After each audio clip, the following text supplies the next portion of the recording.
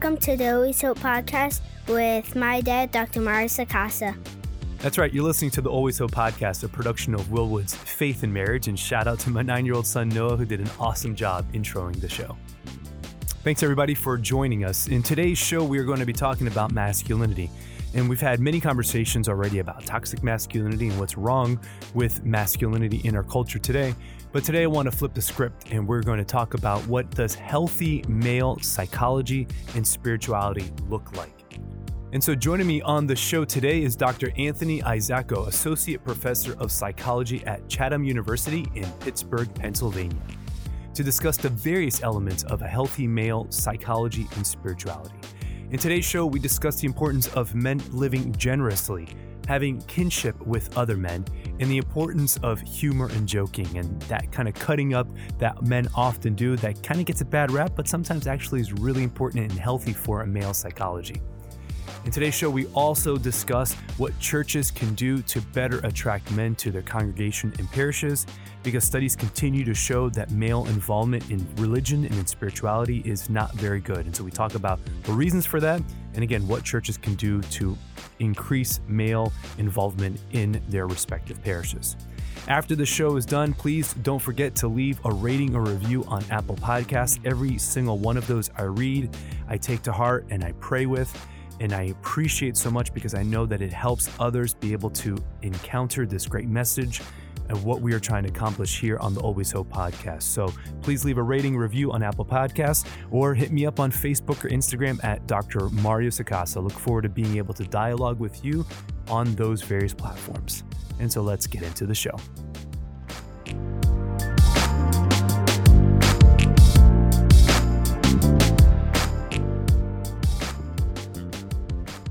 Well, Dr. Anthony Isacco, welcome to the Always Hope podcast. How are you doing this morning? I'm doing well. Thanks for having me. I really appreciate you coming on to the show and taking some time to talk about masculinity. So you just recently published the textbook, Religion, Spirituality, and Masculinity, New Insights for Counselors. First, congratulations. Is this your first textbook or your first big kind of writing assignment that you've gotten out there? Well, it is my second book in 2 years. Whoa, so, God bless you. Yeah, Irish twins. Exactly. I didn't plan it that way, and I don't recommend writing 2 books in 2 years, but that's just the way things worked out with the 2 publishers I was working with. And so the Religion, Spirituality, Masculinity book is really my first book written for a professional audience that combines all these areas of interest. Fantastic. So what drew you then to this being an area of interest? Why masculinity? Why the psychology of men? What about that is something that drew you to it?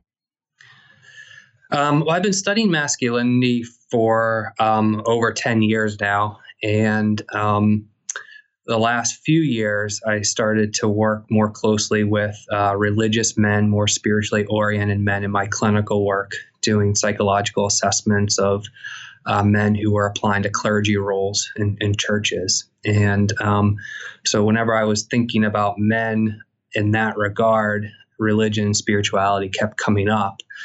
And there wasn't a lot of guidance in the literature, the psychological literature, that combined those areas of religion, spirituality, and masculinity. So I decided let's write an integrative book that was really self-serving in a lot of ways because it helps me in my work. And I was just hoping that it would help other clinicians and researchers in this area as well. Yeah, fantastic. Fantastic. All right. So as we kind of get into this, I mean, I know there's a lot of conversation about masculine roles, gender roles, men, female, toxic masculinity, all of it. We're going to get into a lot of this in this conversation today. But I guess really just as I begin, I don't know, I always feel this caveat whenever I talk about men or women, just always say that whenever we dive into understanding of men or women, that to the listener, just recognize, I mean, these things are generalities. We're not trying to hold them to hard and fast stereotypes, but there is real research that points in a certain direction. So before we even begin any of this, I mean, there's a distinction that I think you make in one of your presentations, or maybe even in the book as well. Just how do we define the difference between masculinity as a concept and then manhood as a concept? That's a good question. I mean, first to your first point, one of the things we talk about is, there's theories, there's research that do point to commonalities and generalities, but certainly whenever you're meeting with an individual man, you want to keep that in mind, but also ask them how they define their own masculinity and manhood, because there's always individual and unique differences among men. And so I totally agree with you on that caveat that you started with. But masculinity is basically the expression of one's gender as a man. And, manhood is, I guess, one could see it more as a destination or a status. But for me, manhood is always in process. It's very active. It's not a arrived upon destination. I think all men are in the constant pursuit of manhood. So masculinity then is informed by kind of our cultural expression of one's manhood, but manhood is what kind of like the goal of what you're trying to get to, like trying to be whatever the ideal man looks like, or whatever that is, that there's like this goal that we're trying to achieve, which is being a man. Is that what you're saying? Or am I making that am I muddying the waters here right out of the gates of this interview? Right. No, it's great. It's a great question. I think a lot of men want to be men, but aren't sure and confused on what that looks like and what that means. And then they kind of cross-reference that goal with, how am I expressing myself as a man, which would be more the masculinity. And so sometimes there's kind of congruence between those two, and sometimes there's incongruence or confusion. Yeah. Got it. All right. So good desires. I mean, we want to be a men. We want to know what that means. We want to be able to live that out in a way that's healthy, that's expressive, that takes our psychology, our culture, all of that kind of in our spirituality, all of that into consideration. So when you're looking at the psychological research of a male, is there such a thing as a healthy male psychology? And what would that look like? Well, I'd say, the area of research that I'm most familiar with is what's called the psychology of men and masculinity. And I think that research, although I like it a lot and it's very clinically applicable and it helps explain, I think one of the kind of deficits of that literature over the years has been that it's been too much of a deficit model of manhood and masculinity. And so they've been primarily asking the question, what's wrong with men? How are certain expressions of masculinity correlated with negative health outcomes? And so I think, to its credit, I think the field is kind of self-correcting now and is trying to look at more positive, healthier models of masculinity, because we need that. We need a standard or a set of expectations for men to aspire to, rather than just say, don't do this or don't do that. Yeah. Well, it seems like the field as a whole is kind of moving, self-correcting. I mean, this is where the work of Martin Seligman and positive psychology plays a big role as well, in terms of saying, okay, not just looking at the deficits of our psychological makeup. What do we do to get out of depression? What do we do to get out of anxiety? But what does it mean then to live a fulfilling life? And as I've encountered positive psychology in the last few years, it's been a real game changer for me in my own personal life, and then even my clinical work as well, to have kind of that future lens, that future oriented kind of perspective. Again, you need a balance of both. I get it. But then so let's make that distinction, particularly then when it comes to the male psychology. What does then an unhealthy theory of masculinity look like? And then what does a positive version of that look like? What is that manhood that we talked about earlier, that goal? What would be a way of kind of quantifying that from what you've read? Sure. Well, if you want to first take a look at like unhealthy masculinity, basically what the research is saying is that There's some common masculinity norms or scripts out there, such as men desire to be powerful, to exert dominance, to be stoic and self-reliant, to be independent, to be very career-oriented. Now, if you hear some of those, your natural reaction might be, well, those don't all sound that bad. Let's be independent. Let's be self-reliant. That sounds pretty good. Let's have a successful career. But the unhealthy masculinity research shows that it's not those norms or scripts in and of themselves, but it's a really unhealthy or rigid, extreme adherence to those masculinity norms that are then correlated with the negative outcomes. So if being independent can be very functional and adaptive and healthy in some situations, but if you go to the too far extreme, then that's going to probably lead to some problems where you get yourself in situations where you probably do need help and you do need to consult, and you're not doing that because you're trying to live up to an unhealthy standard of masculinity. Okay. Well, I can speak to that. I mean, so right now I'm training for my first marathon, and I'm pretty excited about it. So I ran cross country in high school, have had this desire to run a marathon, but got married young, had kids young. And so now it's like, all right, I turned 40 next summer. We're getting this thing done before I turn 40. I don't know why, but that's a bucket list before I turn 40. I want to do it. So I'm training right now.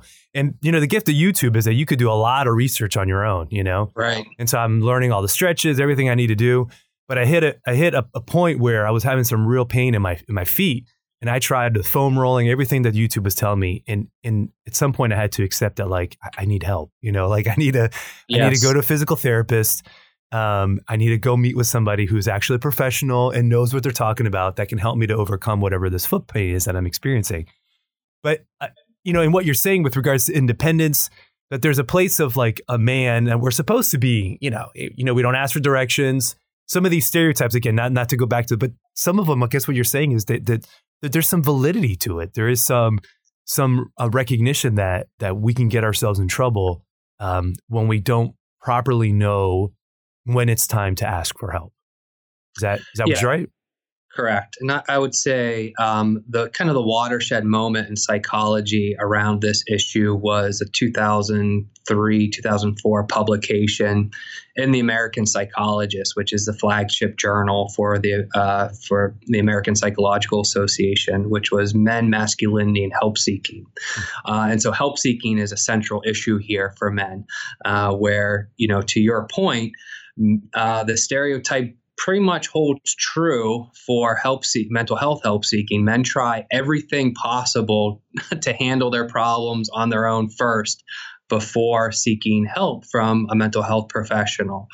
And that study came out in the early 2000s, and there's really been no research since then to suggest that we've made any improvements in that area for men. They do experience a lot of barriers to seeking help, primarily because they don't think it's manly to seek help from a mental health professional. If we could boil it down to that. I did a study with fathers a few years ago using a national database of 3,000 fathers, and something about maybe 2 to 3% of that population had sought help in the past year from a mental health professional. Now, you would think that by accident, 2 or 3% would stumble into a mental health professional's office, but for their kids or their wives, or for somebody else, right? Yeah. So that is, that independence, that self-reliance, the emotional stoicism are three of the more common kind of culprits when it comes to unhealthy masculinity in terms of being correlated with some unhealthy outcomes such as help seeking. Okay. All right. So what else then? You said aggression or some other things. My apologies, I didn't write it down, but there are 4 things you kind of spoke about. Yeah, there's, I don't know the whole comprehensive list off the top of my head, but there's about 11 or 12 masculinity norms, aggression, dominance, wanting power over people, authority, career orientedness. That's a big one where being a breadwinner is a very important role for men to want to assume. And of course, there's a lot of adaptability and functionality to being a breadwinner. And we don't want to minimize that role. But if you go to the extreme, again, it's always to the extreme where you become a workaholic or you're not spending time with your family. Again, that's whenever men and families typically get into trouble. So it seems that then, right, the unhealthy dimension of all this is that it's when it goes to any of these, when they go to the extremes. I mean, like drivenness in of itself isn't a bad character trait, or a desire to want to be the breadwinner in and of itself is good. It can be noble, but whenever you fall into an extreme, that's when it becomes problematic. When you think that you have to have all the answers, the solutions to all the problems, when you're reluctant to seek help, all of those things, that's when masculinity turns in on itself. Is that a way of thinking about it? I think that's a good way to put it. And I think what has happened, unfortunately, over the years is that people have kind of taken that message and have generalized it to just masculinity in general. So it's, if rigid adherence to traditional masculinity is associated with all these positive or negative outcomes, then there's something wrong with masculinity. And so that's what people typically refer to whenever they say toxic masculinity or masculinity needs to be changed. They're not getting the nuance in the research. Yeah. So then what would be the response to that then? Well, my response has always been, there's nothing wrong in and of itself with, traditional masculinity or some of these traditional roles and norms, and trying to honor the positive and strengths of some of those roles and norms. And then, of course, talk about it's really the rigid adherence to more of the extreme versions that's most problematic. Okay. And so it's about education and providing a different point of view. So nail this down for me then. If we're talking about the unhealthy aspect of it is the extreme that could lead towards a toxic expression of one's masculinity, what then does the ideal man look like based on what you've read, psychologically and emotionally speaking? Well, that's a good question. And I would like to circle back to, you mentioned Martin Seligman and positive psychology. And one of the self-corrective mechanisms right now in the literature is what's called the positive masculinity, positive psychology paradigm, where it is integrating positive psychology with the masculinity literature to come up with more healthy standards of masculinity for study, reflection, and integration in clinical practice. And so the two researchers who are at the forefront of that are Mark Kaselica and Matt Eglar-Carlson. And they have come up with a set of positive, healthy masculinity norms that we can start studying and using with our male clients and with men in general on, here's some ways that we can be healthy. So, for example, things like being a good father, once you become a father, being a good father and having a generativity piece to your identity and wanting to give back to other generations. Being part of a fraternal organization. So there's a pro-social component to it, and being part of an organization that does good with other men. So, things like the Knights of Columbus, for example, would be a great example of a healthy expression of masculinity where you're doing service in the community towards a common good.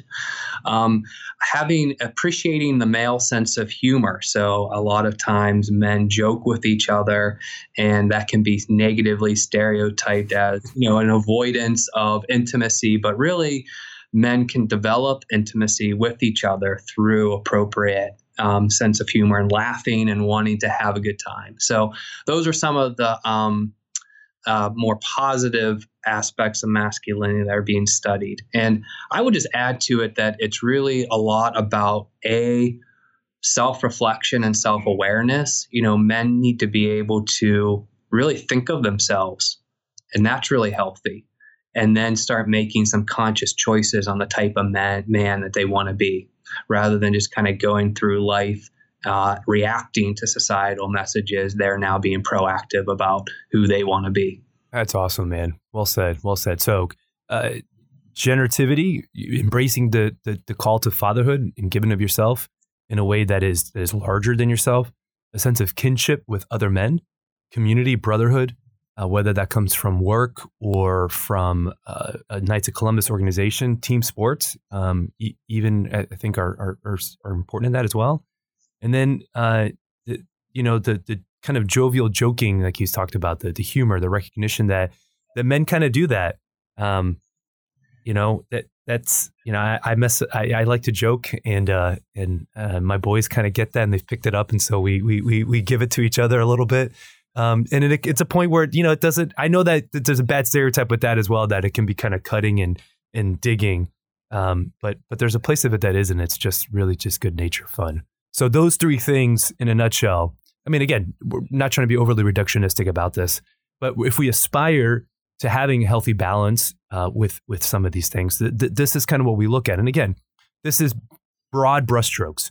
What that means for the individual to decide, as you said, the type of man that he wants to be is really within himself, and being able to embrace and say, okay, well, how is God calling me to express my masculinity in the particular context of my life?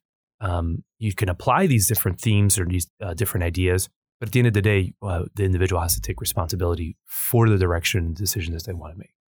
Yeah. I think there's something inherent about men that they do want to do good. That doesn't minimize their mistakes that they've made or the challenges that they face. But I'll give you a quick example of this. Whenever I was a clinical intern at the University of Oregon, I was tasked with running a group for men who got in trouble with the conduct office on campus. So they either got in physical fights, they had problems with drinking. But, one of their options was, to pay a fine, to take a suspension, or join my group. And so I had a group of angry young men. And it was difficult to kind of connect with them. And of course, they were being punished in a certain way. And a lot of people would look at their behavior objectively and say, yeah, that was unacceptable behavior. But when I asked them to a man what kind of man that they wanted to be, who they aspired to be, individually, without being prompted in any direction, they started to talk about how they wanted to give back to their community, to straighten up, to be a good husband and father one day, to pass on valuable lessons that they've learned from their fathers to their children. And it completely changed the whole tone of the group to the point where you saw the goodness that they were trying to strive to, and they just needed some help to get there. And they could see how their behaviors that got them into your group were not congruent with those life goals. Exactly. And up until that point, they blamed everybody else for the mistakes that they made. And after we started to talk about what kind of man that they wanted to be and who they aspired to be, I asked them, well, what's getting in the way? What's the barrier? And again, each one of them separately came up with the same answer themselves. Yeah. And that's whenever they took responsibility. And that is a key developmental milestone in terms of developing healthy masculinity, is that maturation to take responsibility for one's actions and then enact the change that's needed to be better. Amen. Yeah. Have you followed any of this Jordan Peterson phenomenon over the last couple of years? Of course, yeah. I wouldn't call myself a fan of Jordan Peterson, but I've been curious about his work, and of all my friends who know that I'm a psychologist always forward me video clips and writings of him. So I'm kind of forced to nothing against him personally. I just, it hasn't been something I've consciously kept up on, but again, people kind of forward me stuff and show me stuff that he's read or said and want to get my take on it. So yeah, I am familiar with Jordan Peterson. Great. The reason I bring up in the context of our conversation is because his following has been largely male. And certainly there have been women who've listened to him as well. But this young male audience has really resonated deeply with his message. And I think it's to your point. It's a recognition that to challenge somebody sometimes is the compassionate thing to do, right? When we encourage somebody to an ideal or to a standard, you talked about manhood being this thing that we all kind of aspire to, this thing that we want to get to, but that isn't something that just kind of happens. Like we have to make changes and orient our lives to seek that ideal out. And I think that's been the main crux of Peterson's message, has been that, stand up straight, put your shoulders up, like what is it you want to accomplish in life? How do you go really learn and achieve the competencies that you need? And that type of message has resonated deeply with a lot of young men. And I think it's similar to what you're kind of proposing right now with the guys that you had in your group. Yeah, I think one of the things that has been lost over the years is kind of a rite of passage, formal rite of passages for men. And Jordan Peterson has certainly talked about this, and other researchers in the psychology of men and masculinity as well, where in order to get to points of manhood along that journey, you need challenges. You need to be able to have some gut check moments that say, who am I all about? Am I able to kind of rise to meet this challenge? In one of my books, I talk about one of the classic examples of, from Lord of the Rings, where Frodo and Sam go on their journey, to get rid of the ring. Well, men need more of those kinds of experiences to kind of, in their development towards manhood, of course. Otherwise, it's what gives you meaning, what gives you motivation, what pushes you to do better in your life. Well, we still do it, but I think sometimes we do it in a fallen way. So it's like, all right, so we'll define a masculinity by, when I go hook up with that girl, And again, you can see kind of the misconstruing of that. There's an element of like going and talking to a girl requires an act of courage, but but in the end, it's not virtuous. In the end, you're doing these things just for your own kind of gain. And, but we have lost that sense of initiation in rising to the challenge.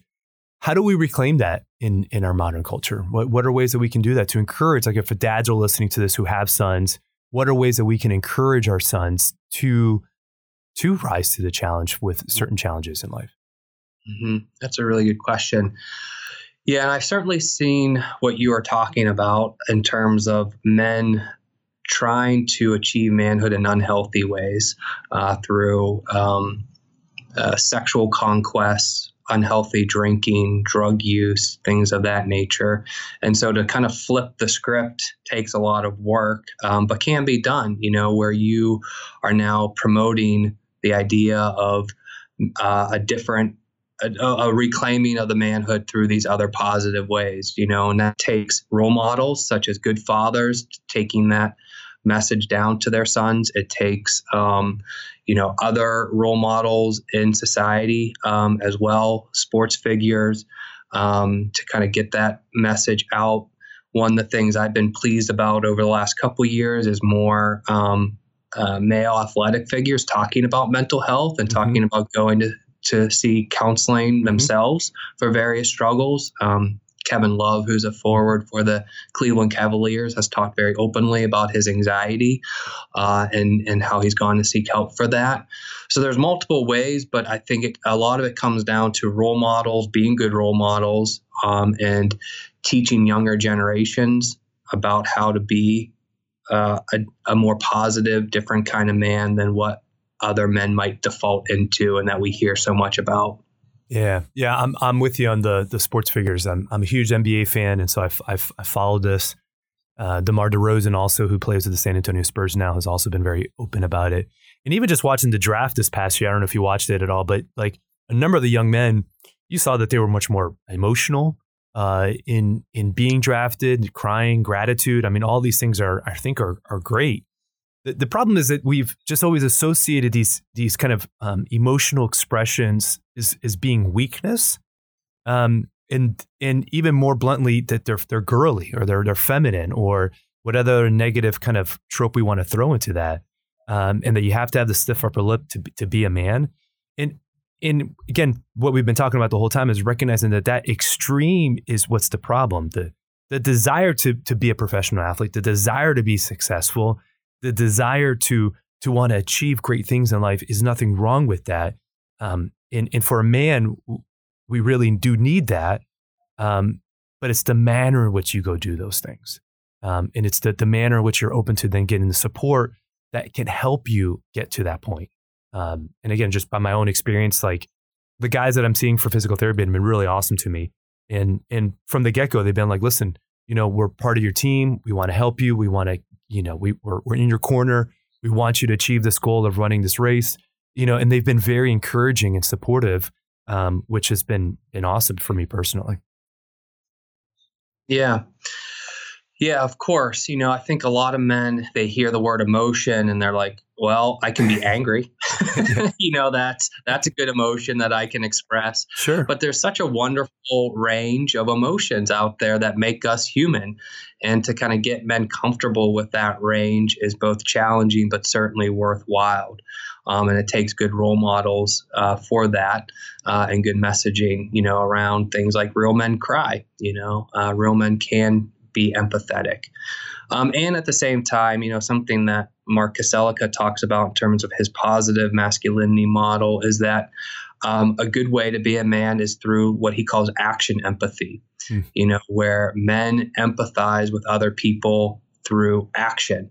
And that's not pathologized that, but we can also add to someone's support system by doing things, being problem solvers. And there's some negative stereotypes around that, but that can be really helpful, taking action when needed and providing that kind of tangible material support as well. So I want to honor that part of masculinity too.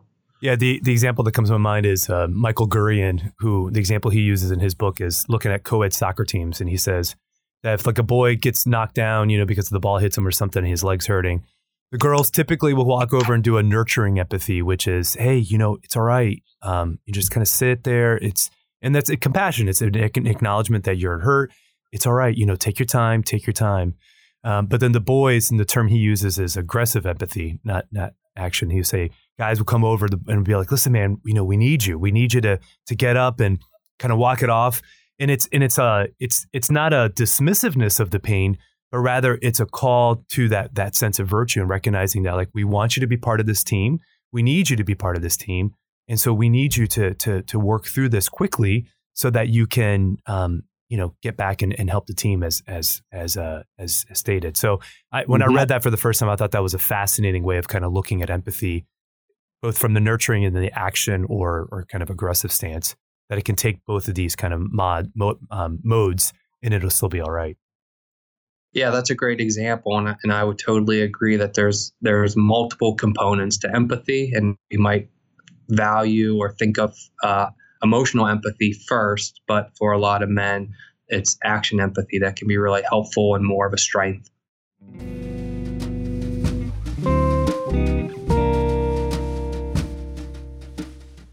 Hey everybody, thanks for listening to the show. I'm taking a quick break from my conversation with Dr. Anthony Isacco to give a little plug for the very first Archdiocese of New Orleans Men's Conference. That's happening on March 7th, 2020. The conference is going to be an amazing experience that we're going to pull hundreds and hopefully a couple thousand men together to be able to worship and to praise God. The theme of this year's conference is Mission Possible. The challenge that's set before all of us is, what does it mean to be a saint today? And is that possible? And we want encouragement to be able to say yes. And so many of the things that we've been discussing in today's show, the theme of the conference is going to hit on a whole nother level. And so the speakers for this year's event is going to be Jack Del Rio, former NFL coach and legend, Curtis Martin, Focus CEO, and Peter Herbeck, a media evangelist. We want to encourage all men in the surrounding area. If you're listening to this show somewhere else, I'm sorry, but if you're in New Orleans or in Baton Rouge or somewhere in Louisiana or somewhere within a drive, we would love for you to be able to come down and to join us on March 7th for this amazing opportunity. It's the very first time that the Archdiocese of New Orleans has done a large-scale men's conference, so we really hope that we can get an amazing response, because we know the power of men coming together in prayer. We know the power of men coming together in fellowship and in worship. And we want this day to be nothing but an encouragement to men to live their lives and to pursue that call to holiness.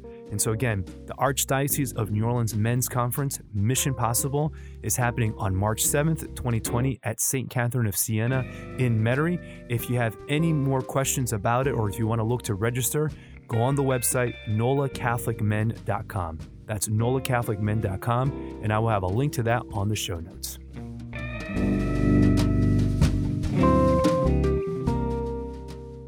So we've been talking a lot about masculinity and kind of the emotional expression that's there. Are there distinctions between men and women at a psychological level? I mean, is there, again, broadly, maybe it's too big of a question, but what do we see? Because being differences between men and women. Well, there are differences between men and women. I think we can start there. And of course, there's similarities as well between men and women. So a lot of these things that we've been talking about, you can certainly see in women. Right. I know a lot of very independent women. I know a lot of stoic women as well. So by and large, there's kind of like two messages that I read a lot in research. Number one, there are statistical differences between men and women along some of these norms and expressions of gender. But for the most part, the statistical differences are small. Okay. So in other words, you're not going to because of the similarities, basically, again, these aren't mutually exclusive gender norms that are out there. Right. But you see them more in men than in women. Okay. Does that make sense? Tease that out some more. Well, I think it goes back to kind of the caveat that you provide at the beginning of the show, and that these are generalities, and there's going to be individual differences within male groups. And there's going to be differences, of course, with women, but there's going to be similarities too. So these norms, these standards of masculinity are not just exclusive to men. They can cut across, all people. Right. But we do find that there's more pressure on men to adhere to these norms. There's more of an expectation on men to adhere to these gender norms. And that's part of the cycle that men get themselves in more so than women. That would be also a unique element to gender roles whenever it comes to men. All right. So we've been talking a lot about just with regards to psychological makeup and emotional makeup of men and what healthy masculinity looks like. If we transitioned into like a spiritual level, recognizing that this is kind of the makeup of who we are and what we aspire to, how then should we evangelize men, or kind of in the same vein, what does a healthy expression of one's faith look like for a man? Mm-hmm. Yeah, and that's a big piece of what I integrated into my new book, because if you look at some of the demographic data out there from like the Pew Research Center, for example, doesn't look promising for men whenever it comes to practicing their faith, being spiritual, and feeling that it's even important in their life. Most research, particularly in Christian populations and Western populations, men are really lagging behind women whenever it comes to indices of religion and spirituality. But I would argue, and what I do argue in the book, is that men can reconnect to their religious roots and their sense of spirituality in very healthy, positive ways that's going to help them, developmentally, in their mental health, psychologically, in their relationships. And so that is an important pathway that can be often ignored, but needs to be recaptured. Is there a sense of why that men don't express their faith as much as women do? Is there an understanding to that?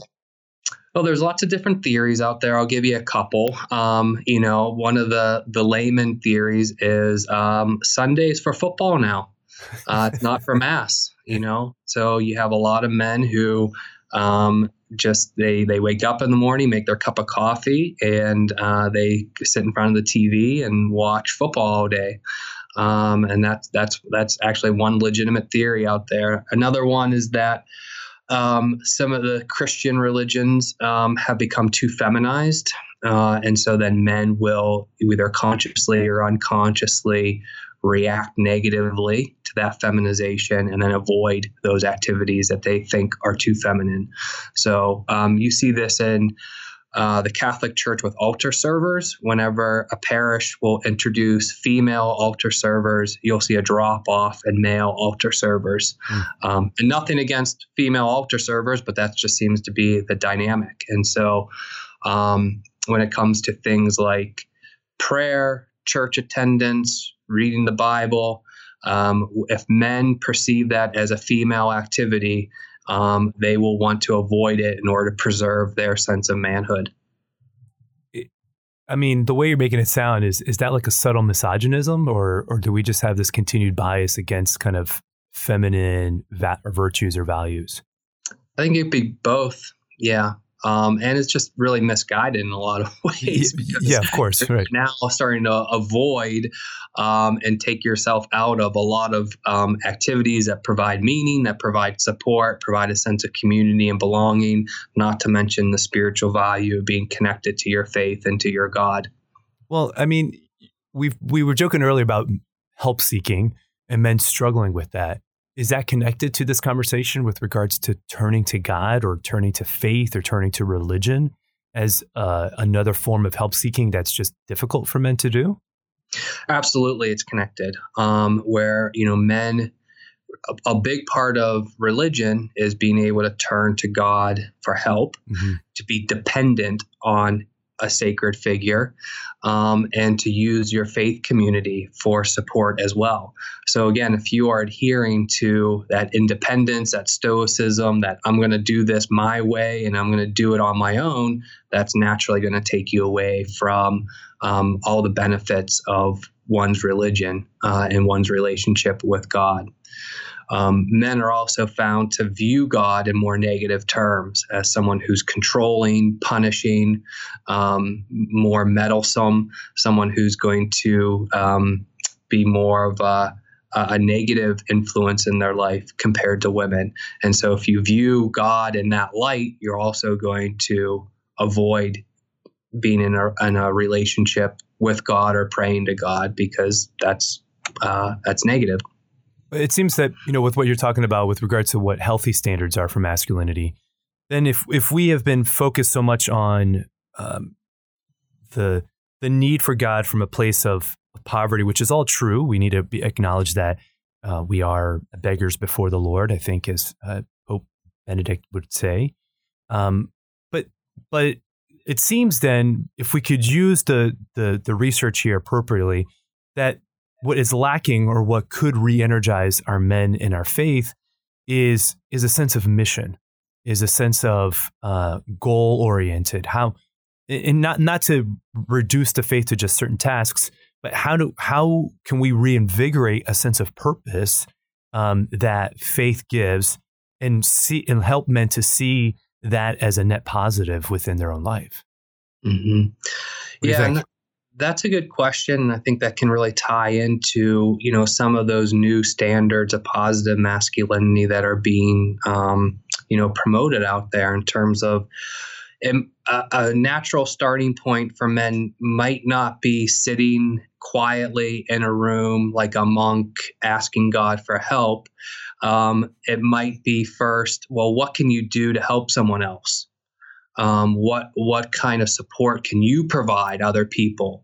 What kind of service can you engage in that will be of good to someone else? Then you're tapping into that action empathy, that sense of service, more the fraternal organization and brotherhood.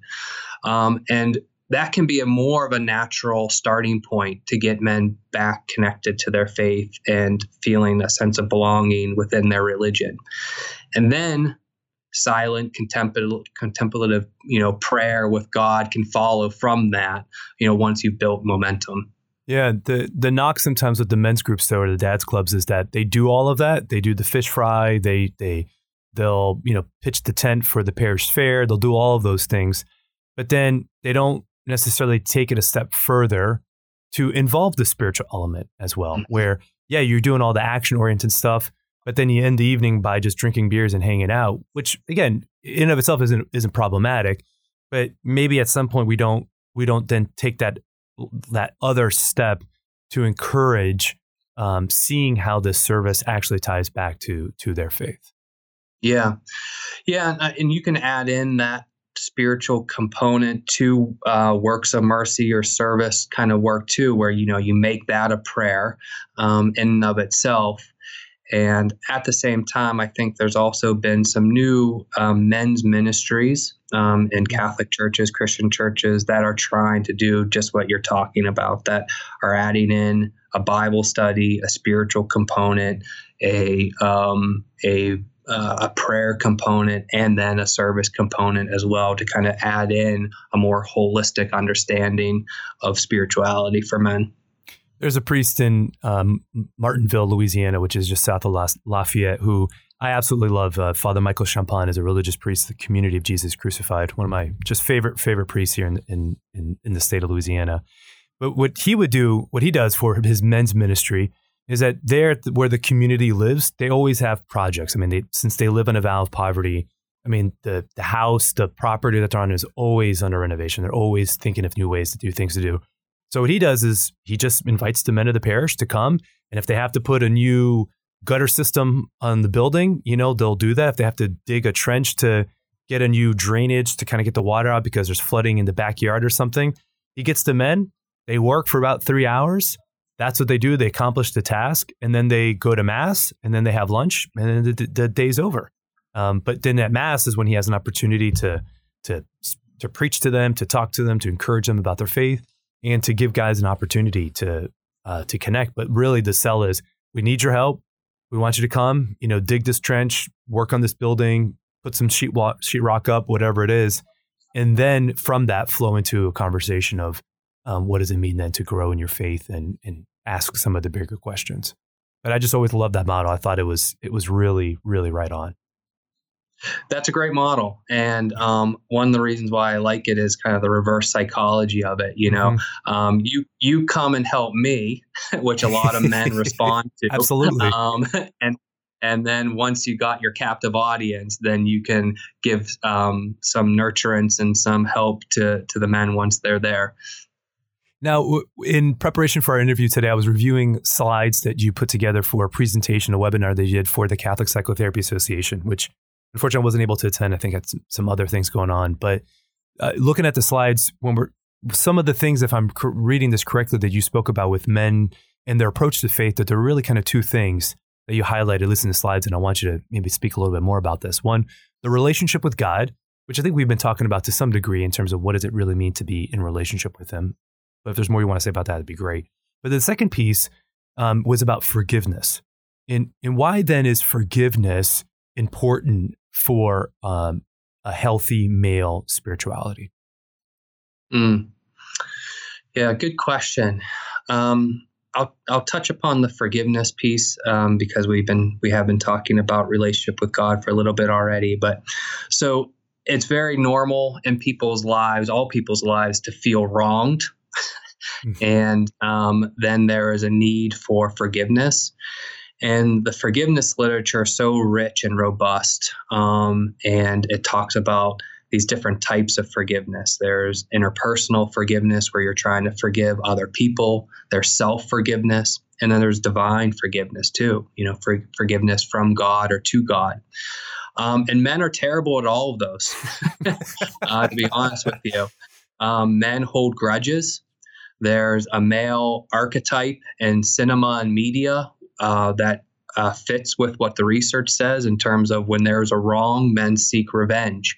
So think of Braveheart, The Punisher, Lieutenant Dan in Forrest Gump. You lash out at God. You want revenge. And so teaching men that it's so important and healthy to forgive, to let go, is a monumental task.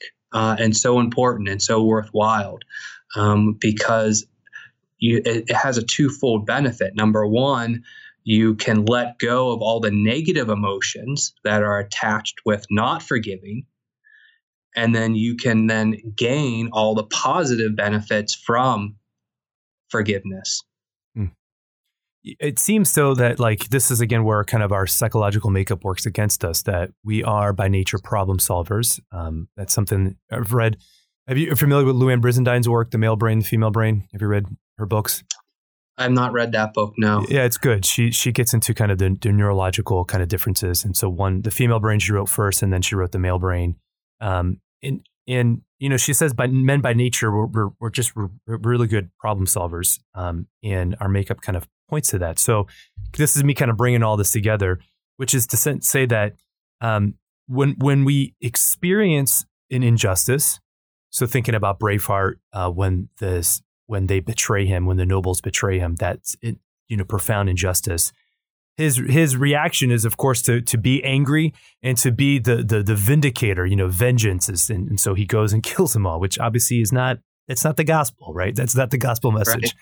Right. So with pardon to disagreement to John Eldredge, I love his work, Wild at Heart, but Braveheart isn't Jesus. Like it's not, Jesus didn't go kill everybody after they wronged him.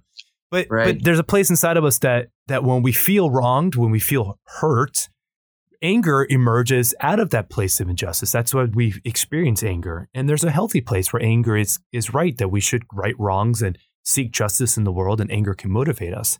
But again, when it becomes more about vindication in getting somebody back for the wrong that has been committed to me, that's when we use the anger and the aggressiveness in a way that becomes unhealthy. But if it can be channeled into a way that we can work towards forgiveness, but then even work towards making whatever system or structure better, that could be a healthy outlet of that. Now, again, even that last piece requires some degree of discernment, some degree of prayer in terms of what God is asking you to do in the midst of the pain that you've experienced. So I guess I see I'm trying to give pardon here, a recognition why we can be angry, because we want to solve the problem, we want to fix it. But that, again, as we've been talking the whole time, that sort of myopic approach to every wrong, every problem in our life will ultimately get us in trouble and lead us away from our ultimate good. And so forgiveness has to be incorporated in all this.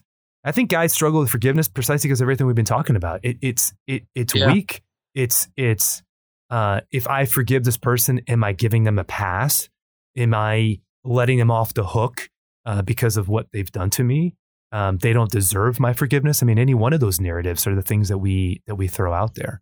So absolutely, and it's not natural to forgive. That's why it is a learned kind of skill, and men in particular do need to learn it. And in the book, I point to one of my favorite models of forgiveness, which is Pope John Paul II. In early 1980, 81, of course, he survived an assassination attempt. And who was more kind of warranted to be upset and angry and want vengeance than Pope John Paul II at the time?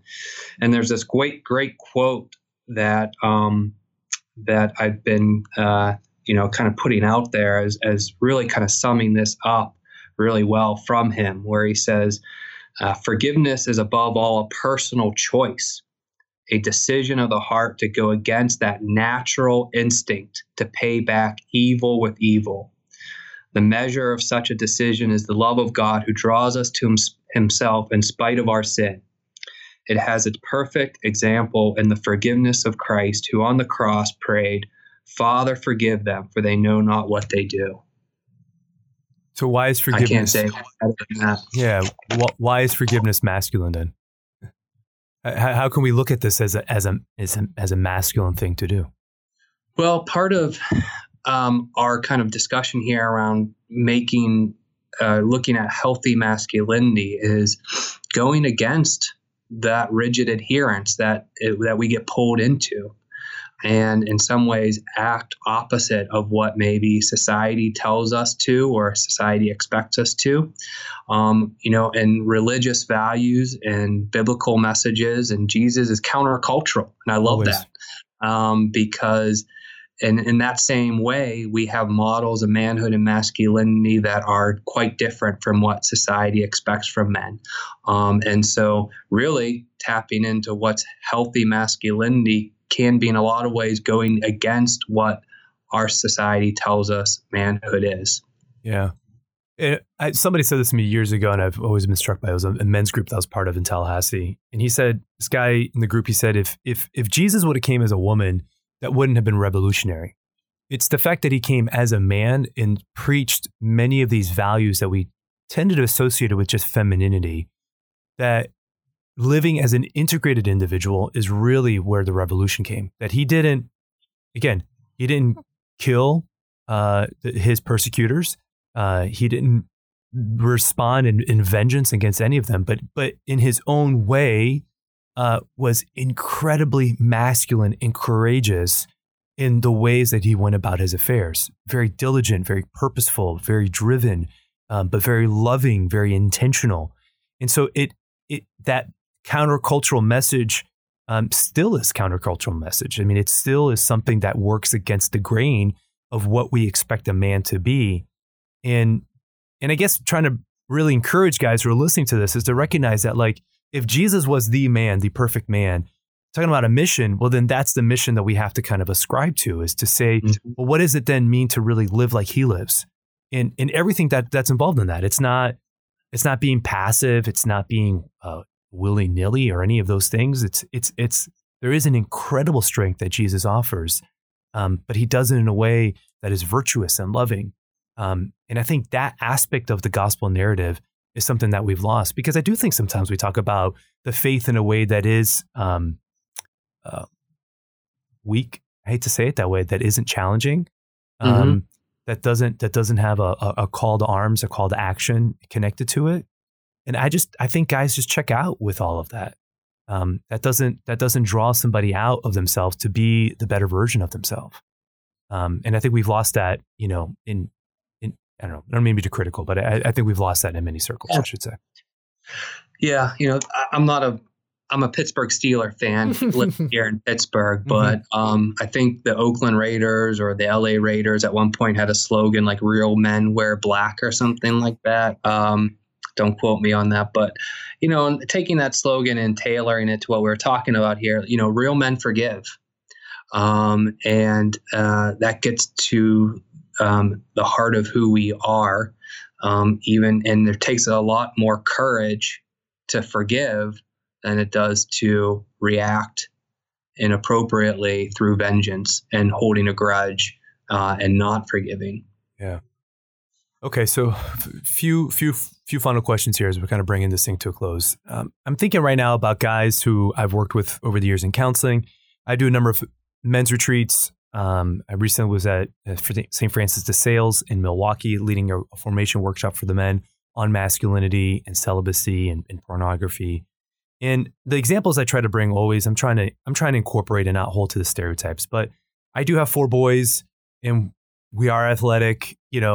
We do measure some of our successes by jumping off cliffs into water. I mean, so even though on one hand I say don't hold to these things, but then I tend to draw these examples because that tends to be the way that we've expressed it.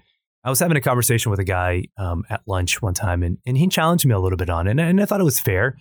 And so I guess I'm posing the question to you then, if there's a guy who's listening, or a family member, somebody who of a listener of the show, whose life doesn't necessarily fit the stereotypical norms that we have, how can he still live a healthy expression of his masculinity? Or what is the way that he can hold on to some of these virtues and express them in a way that may not necessarily have to do with athletics or the military or any of those things?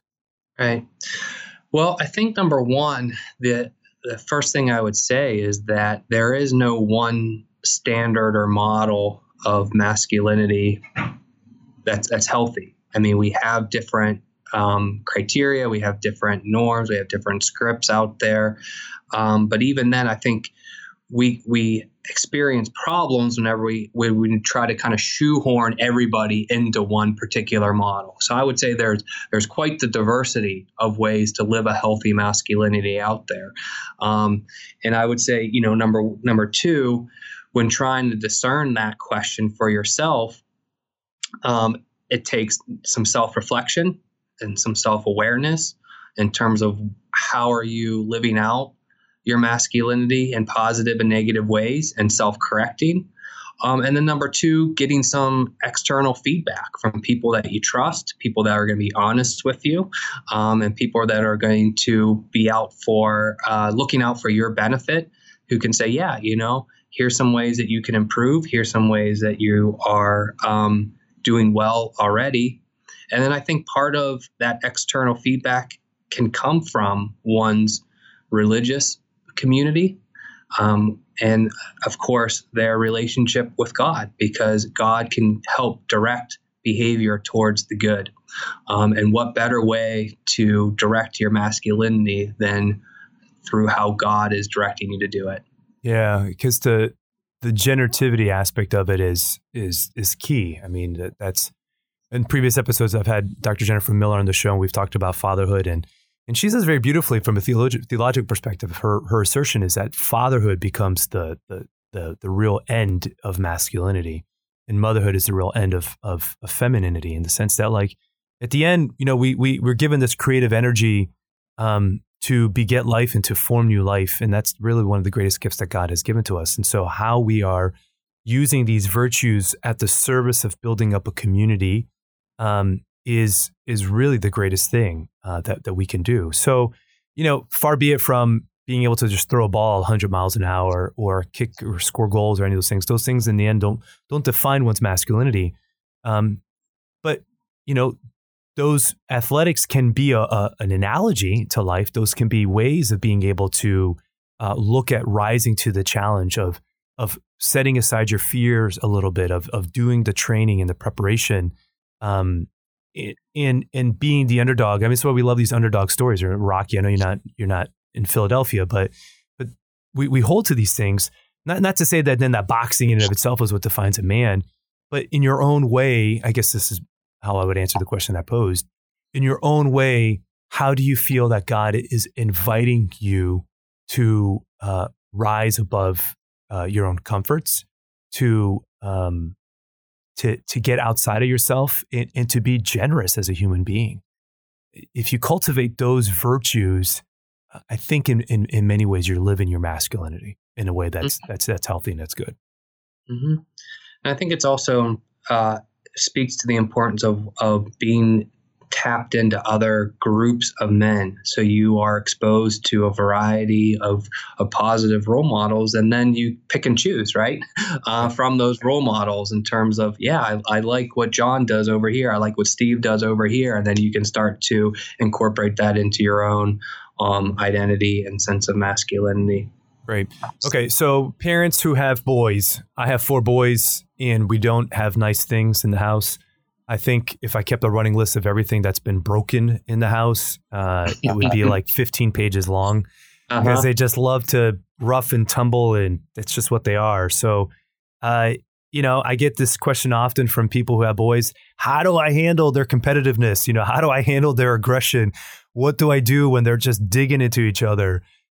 Is this just healthy, or when does it cross the line that it becomes something negative? How do I deal with their jealousy and their sibling rivalry and all those things that tend to associate? I see it.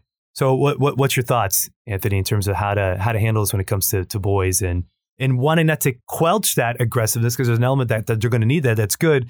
But how do you encourage parents to channel that in a way that's healthy? Good question. And it's of course a little ironic question in terms of what we were talking about beforehand. I have 4 daughters at home, not sons. So here I am, a masculinity researcher, and I go home to a house full of women, and I joke that even the fish is female in the house. So I think again, when it comes to raising sons, you want to have a good balance, from I was a philosophy undergrad major, and I always go back to my intro to ethics class with Aristotle, where the virtue is often in the middle of two extremes, Right. And with boys, you of course want to find that balance or that mean in between the two extremes of competitiveness, aggressiveness, and keep them in check if you start to notice that it goes to one extreme or the other, because that middle ground, that mean area is where the virtue is. And so if you're trying to cultivate virtue as a father of sons, you want to, provide some nice guardrails on either side, and try to keep them in that sweet spot as much as possible. Yeah, we try to offer those guardrails, but boys, they like to push them. They always want to push the guardrails a little bit further. And that's when it's like, all right, guys, nope, this is it. Enough's enough. This is the expectation, and it's tough. I mean, I think that's the challenge for any parent is always, the balance between giving them enough rope and kind of some slack, so to speak, or coming in firm and having to kind of come down hard on them also. So. But I love it. I love my boys. They're good dudes. They've been excited about me training for this marathon. So actually this weekend, we have a terrain race that's happening here in New Orleans. It's like a Tough Mudder. I don't know if you've heard of these things. It's a 5K that has obstacles along the way, and 7 and up can do it. So I'm doing it with my 3 older ones. The youngest one has a little half-mile mini monkey race is what they're calling it. So we're all pumped up about this weekend in doing the races. So little prayers along the way. We appreciate that. Of course. And I don't want you to underestimate things like that in terms of just your day-to-day involvement as a father with your sons, where you are modeling the behavior that you want them to emulate. And you engaging in positive health behaviors is going to rub off on them. And so to me, there's no better parenting technique out there than a father trying to be a good father himself, and being a good role model for his children. I think we forget that they actually are listening. And I'll tell you the time that it really kind of clicked on me for this was my oldest is 15. Last year when he was a freshman in high school, we were just talking about, relationships and friendships and making sure he navigates those appropriately, who he's hanging out with, who he's not hanging out with. And so I was just kind of giving him a little bit of instruction saying this. And he just pretty much was like, Dad, like, I know I'm your son, like, I get it. And I was like, oh, you haven't paid attention this whole time. Oh, oh, okay. Well, back off a little bit. We got it. All right. We got an understanding, and that's fine. So great encouragement that you've offered throughout this whole episode. Sincerely appreciate the advice in encouraging men to stand into the gap, to do what they're supposed to do in the way that God is inviting them to do it. So, we've been talking about the books, but how can people get a hold of them? What's the other book that you wrote? Is there anything else that you would like to plug here to the listeners? Well, both books are available on Amazon. So if you search my name, Anthony Isacco, you'll be able to find them. The other book was a book to help men discern their vocation, and particularly a vocation to the priesthood. There's so many barriers that men experience to accept and live out that call. And boy, do we need good priests out there these days in our church. And so that book is really a guide to help men discern healthily and to accept that call to the priesthood if God is in fact calling them to it. So the two books kind of go together in that regard, where they talk about spirituality and religion and manhood from a couple different perspectives. Fantastic. Well, we will have links to both of those books in the show notes. And Anthony, final question to ask all my guests: what gives you hope? I think I don't know what my answer would be after this show, but in the moment right now, I think history gives me hope. I think our history is full of challenges that have been overcome. And so even though there are challenges and certainly reasons to despair now, I just think that, there's always going to be hope for the future and good things to come, because There's that old proverb of, opportunity comes from challenge. And so with these current challenges, there's opportunities to improve and get better that will lead to good things to come. Amen. Great answer. Well, greatly appreciate your time and being here with us. God bless you, and you continue research and service to men and helping them to understand their healthy sense of self and all the good work you do to the people there up in Pittsburgh and valuations and classes and all the awesome things. So God bless you, man. So thanks for joining me on the show today. Thank you very much. Thanks for having me on the show. I appreciate it.